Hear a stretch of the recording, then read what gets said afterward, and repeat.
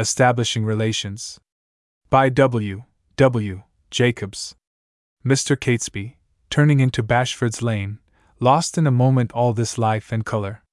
The hum of distant voices certainly reached there, but that was all, for Bashford's Lane, a retiring thoroughfare facing a blank dock wall, capped here and there by towering spars, set an example of gentility which neighboring streets had long ago decided crossly was impossible for ordinary people to follow. Its neatly grained shutters, fastened back by the sides of the windows, gave a pleasing idea of uniformity, while its white steps and polished brass knockers were suggestive of almost a Dutch cleanliness. Mr. Catesby, strolling comfortably along, stopped suddenly for another look at a girl who was standing in the ground floor window of number 5. He went on a few paces and then walked back slowly, trying to look as though he had forgotten something. The girl was still there, and met his ardent glances unmoved, a fine girl, with large, dark eyes, and a complexion which was the subject of much scandalous discussion among neighboring matrons. "It must be something wrong with the glass, or else it's the bad light," said Mr. Catesby to himself. "No girl is so beautiful as that." He went by again to make sure. The object of his solicitude was still there and apparently unconscious of his existence. He passed very slowly and sighed deeply. "You've got it at last, Dick Catesby," he said solemnly. "Fair and square in the most dangerous part of the heart. It's serious this time." He stood still on the narrow pavement, pondering, and then, in excuse of his flagrant misbehavior, murmured, "It was meant to be," and went by again. This time he fancied that he detected a somewhat supercilious expression in the dark eyes, a faint raising of well-arched eyebrows. His engagement to wait at Aldgate Station for the second engineer and spend an evening together was dismissed as too slow to be considered. He stood for some time in uncertainty, and then turning slowly into the Beehive, which stood at the corner, went into the private bar and ordered a glass of beer. He was the only person in the bar, and the landlord, a stout man in his shirt sleeves, was the soul of affability. Mr. Catesby, after various general remarks, made a few inquiries about an uncle aged 5 minutes, whom he thought was living in Bashford's Lane. "I don't know him," said the landlord. "I had an idea that he lived at number 5, said Catesby. The landlord shook his head. "That's Mrs. Truefitt's house," he said slowly. Mr. Catesby pondered. Truefitt, he repeated. "What sort of a woman is she?" "Widow woman," said the landlord. "She lives there with a daughter Prudence," Mr. Catesby said. "Indeed!" And being a good listener learned that Mrs. Truefitt was the widow of a master lighterman, and that her son, Fred Truefitt, after an absence of 7 years in New Zealand, was now on his way home. He finished his glass slowly and, the landlord departing to attend to another customer, made his way into the street again. He walked along slowly, picturing as he went the home-coming of the long-absent son. Things were oddly ordered in this world, and Fred Truefitt would probably think nothing of his brotherly privileges. He wondered whether he was like Prudence. He wondered. "By Jove, I'll do it!" he said recklessly as he turned. "Now for a row." He walked back rapidly to Bashford's Lane, and without giving his courage time to cool plied the knocker of number 5 briskly. The door was opened by an elderly woman, thin, and somewhat querulous in expression. Mr. Catesby had just time to notice this, and then he flung his arm round her waist, and hailing her as "Mother!" saluted her warmly. The faint scream of the astounded Mrs. Truefitt brought her daughter hastily into the passage. Mr. Catesby's idea was ever to do a thing thoroughly, and relinquishing Mrs. Truefitt, he kissed Prudence with all the ardor which a 7 years' absence might be supposed to engender in the heart of a devoted brother. In return he received a box on the ears which made his head ring. "He's been drinking," gasped the dismayed Mrs. Truefitt. "Don't you know me, Mother?" inquired Mr. Richard Catesby, in grievous astonishment. "He's mad," said her daughter. "Am I so altered that you don't know me, Prudence?" inquired Mr. Catesby, with pathos. "Don't you know your Fred?" "Go out," said Mrs. Truefitt, recovering. "Go out at once." Mr. Catesby looked from one to the other in consternation. "I know I've altered," he said at last. But I'd no idea. If you don't go out at once, I'll send for the police, said the elder woman sharply. Prudence, scream! I'm not going to scream, said Prudence, eyeing the intruder with great composure. I'm not afraid of him. Despite her reluctance to have a scene, a thing which was strongly opposed to the traditions of Bashford's Lane, Mrs. Truffet had got as far as the doorstep in search of assistance, when a sudden terrible thought occurred to her. Fred was dead, and the visitor had hit upon this extraordinary fashion of breaking the news gently. Come into the parlor, she said faintly. Mr. Catesby, suppressing his surprise, followed her into the room. Prudence, her fine figure erect and her large eyes meeting his steadily, took up a position by the side of her mother. You have brought bad news? Inquired the latter. No, mother, said Mr. Catesby simply. Only myself, that's all.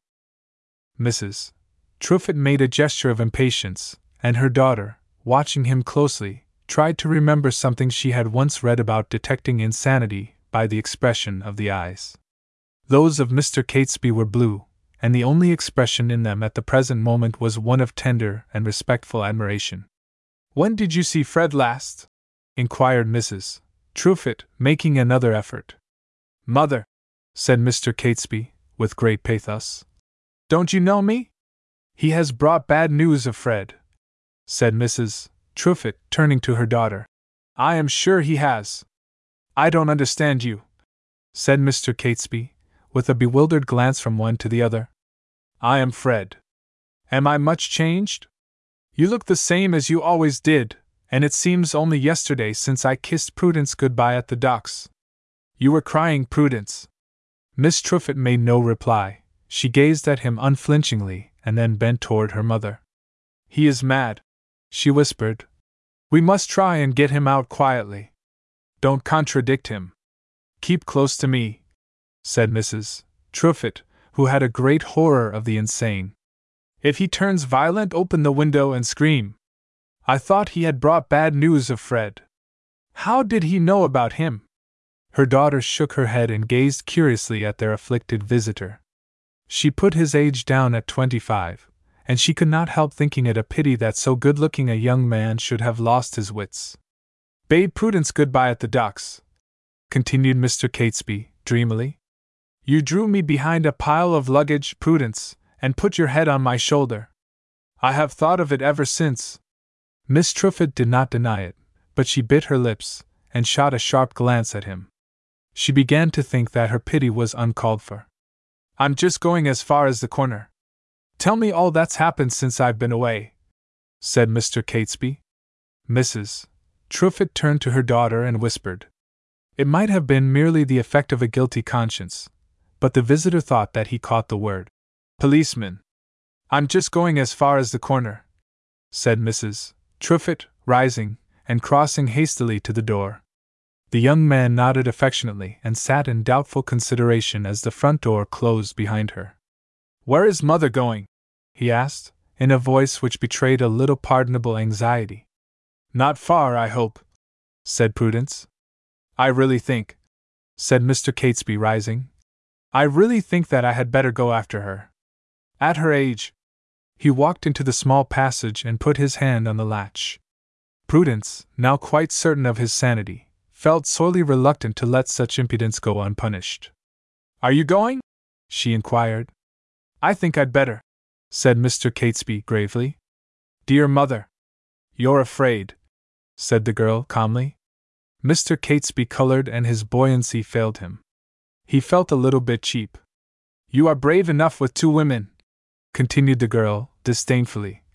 But you had better go if you're afraid. Mr. Catesby regarded the temptress uneasily. Would you like me to stay? He asked. I, said Miss Truffet, tossing her head. No, I don't want you. Besides, you're frightened. Mr. Catesby turned, and with a firm step made his way back to the room. Prudence, with a half-smile, took a chair near the door and regarded her prisoner with unholy triumph. I shouldn't like to be in your shoes, she said agreeably. Mother has gone for a policeman. Bless her, said Mr. Catesby fervently. What had we better say to him when he comes? You'll be locked up, said Prudence. And it will serve you right for your bad behavior. Mr. Catesby sighed. It's the heart, he said gravely. I'm not to blame, really. I saw you standing in the window, and I could see at once that you were beautiful, and good, and kind. I never heard of such impudence, continued Miss Truffet. I surprised myself, admitted Mr. Catesby. In the usual way I am very quiet and well behaved, not to say shy. Miss Truffet looked at him scornfully. I think that you had better stop your nonsense and go, she remarked. Don't you want me to be punished? Inquired the other, in a soft voice. I think that you had better go while you can, said the girl, and at that moment there was a heavy knock at the front door. Mr. Catesby, despite his assurance, changed color. The girl eyed him in perplexity. Then she opened the small folding doors at the back of the room. You're only stupid, she whispered. Quick! Go in there. I'll say you've gone. Keep quiet, and I'll let you out by and by. She pushed him in and closed the doors. From his hiding place he heard an animated conversation at the street door and minute particulars as to the time which had elapsed since his departure and the direction he had taken. I never heard such impudence, said Mrs. Truffet, going into the front room and sinking into a chair after the constable had taken his departure. I don't believe he was mad. Only a little weak in the head, I think, said Prudence, in a clear voice. He was very frightened after you had gone. I don't think he will trouble us again. He'd better not, said Mrs. Truffet sharply. I never heard of such a thing, never. She continued to grumble, while Prudence, in a low voice, endeavored to soothe her. Her efforts were evidently successful, as the prisoner was, after a time, surprised to hear the older woman laugh, at first gently, and then with so much enjoyment that her daughter was at some pains to restrain her. He sat in patience until evening deepened into night, and a line of light beneath the folding doors announced the lighting of the lamp in the front room. By a pleasant clatter of crockery he became aware that they were at supper, and he pricked up his ears as Prudence made another reference to him. If he comes tomorrow night while you are out I shan't open the door, she said. You'll be back by 9, I suppose? Mrs. Truffet assented. And you won't be leaving before 7, continued Prudence. I shall be all right. Mr. Catesby's face glowed and his eyes grew tender. Prudence was as clever as she was beautiful. The delicacy with which she had intimated the fact of the unconscious Mrs. Truffet's absence on the following evening was beyond all praise. The only depressing thought was that such resourcefulness savored of practice. He sat in the darkness for so long that even the proximity of Prudence was not sufficient amends for the monotony of it, and it was not until past 10 o'clock that the folding doors were opened, and he stood blinking at the girl in the glare of the lamp. Quick! She whispered. Mr. Catesby stepped into the lighted room. The front door is open, whispered Prudence. Make haste. I'll close it. She followed him to the door. He made an ineffectual attempt to seize her hand, and the next moment was pushed gently outside and the door closed behind him. He stood a moment gazing at the house, and then hastened back to his ship. 7 tomorrow, he murmured. 7 tomorrow. After all, there's nothing pays in this world like cheek, nothing. He slept soundly that night, though the things that the second engineer said to him about wasting a hard-working man's evening would have lain heavy on the conscience of a more scrupulous man. The only thing that troubled him was the manifest intention of his friend not to let him slip through his fingers on the following evening. At last, in sheer despair at his inability to shake him off, he had to tell him that he had an appointment with a lady. Well, I'll come too, said the other, glowering at him. It's very like she'll have a friend with her, they generally do. I'll run round and tell her, said Catesby. I'd have arranged it before, only I thought you didn't care about that sort of thing. Female society is softening, said the second engineer. I'll go and put on a clean collar. Catesby watched him into his cabin and then, though it still wanted an hour to 7, hastily quitted the ship and secreted himself in the private bar of the Beehive. He waited there until 7:15, and then, adjusting his tie for about the 10th time that evening in the glass behind the bar, sallied out in the direction of number 5. He knocked lightly, and waited. There was no response, and he knocked again. When the fourth knock brought no response, his heart sank within him, and he indulged in vain speculations as to the reasons for this unexpected hitch in the program. He knocked again, and then the door opened suddenly, and Prudence, with a little cry of surprise and dismay, backed into the passage. "You!" she said, regarding him with large eyes. Mr. Catesby bowed tenderly, and passing in closed the door behind him. "I wanted to thank you for your kindness last night," he said humbly. "Very well," said Prudence. "Goodbye." Mr. Catesby smiled. "It'll take me a long time to thank you as I ought to thank you," he murmured.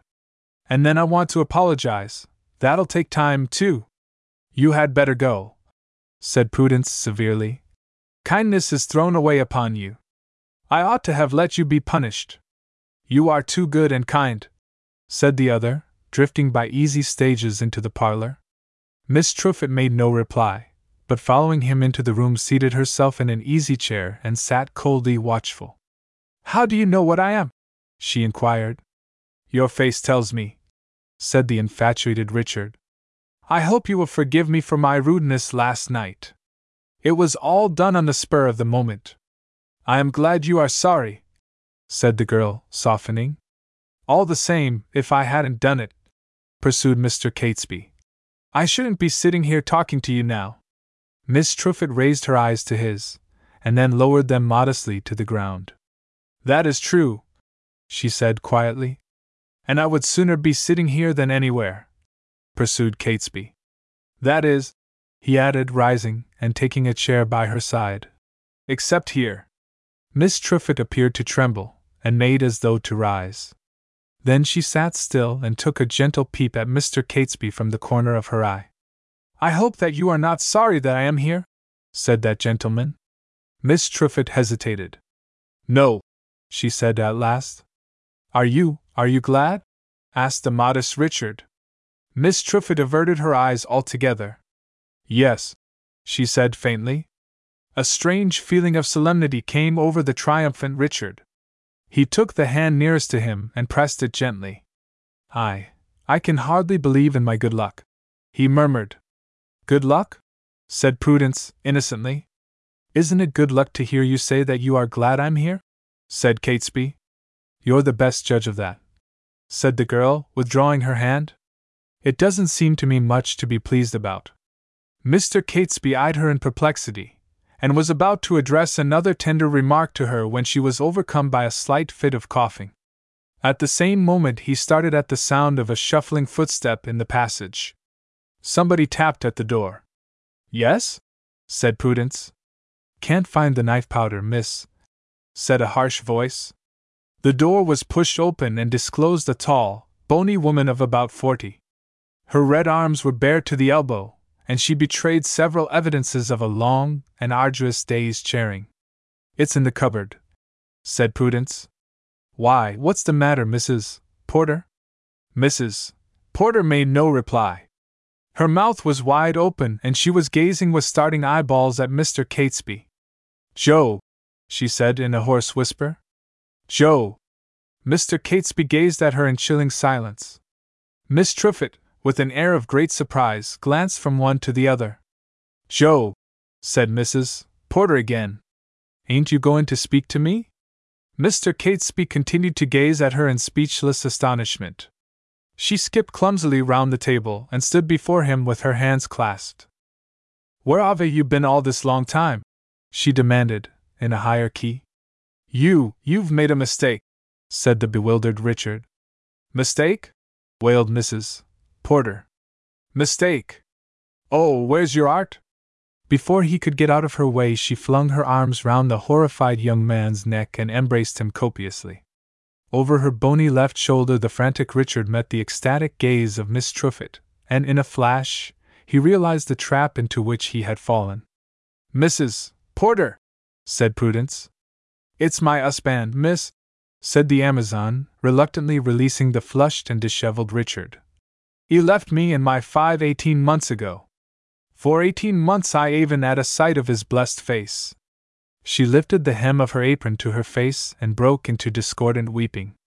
"Don't cry," said Prudence softly. "I'm sure he isn't worth it." Mr. Catesby looked at her wanly. He was beyond further astonishment, and when Mrs. Truffet entered the room with a laudable attempt to twist her features into an expression of surprise, he scarcely noticed her. "It's my Joe," said Mrs. Porter simply. "Good gracious," said Mrs. Truffet. "Well, you've got him now. Take care he doesn't run away from you again." "I'll look after that, ma'am," said Mrs. Porter, with a glare at the startled Richard. "She's very forgiving," said Prudence. "She kissed him just now." "Did she, though?" said the admiring Mrs. Truffet. "I wish I'd been here." "I can do it again, ma'am," said the obliging Mrs. Porter. "If you come near me again," said the breathless Richard, stepping back a pace. "I shouldn't force his love," said Mrs. Truffet. "It'll come back in time, I dare say." "I'm sure he's affectionate," said Prudence. Mr. Catesby eyed his tormentors in silence. The faces of Prudence and her mother betokened much innocent enjoyment, but the austerity of Mrs. Porter's visage was unrelaxed. "Better let bygones be bygones," said Mrs. Truffet. "He'll be sorry by and by for all the trouble he has caused. He'll be ashamed of himself, if you give him time," added Prudence. Mr. Catesby had heard enough. He took up his hat and crossed to the door. "Take care he doesn't run away from you again," repeated Mrs. Truffet. "I'll see to that, ma'am," said Mrs. Porter, taking him by the arm. "Come along, Joe." Mr. Catesby attempted to shake her off, but in vain, and he ground his teeth as he realized the absurdity of his position. A man he could have dealt with, but Mrs. Porter was invulnerable. Sooner than walk down the road with her, he preferred the sallies of the parlor. He walked back to his old position by the fireplace, and stood gazing moodily at the floor. Mrs. Truffet tired of the sport at last. She wanted her supper, and with a significant glance at her daughter she beckoned the redoubtable and reluctant Mrs. Porter from the room. Catesby heard the kitchen door close behind them, but he made no move. Prudence stood gazing at him in silence. "If you want to go," she said at last, "now is your chance." Catesby followed her into the passage without a word, and waited quietly while she opened the door. Still silent, he put on his hat and passed out into the darkening street. He turned after a short distance for a last look at the house and, with a sudden sense of elation, saw that she was standing on the step.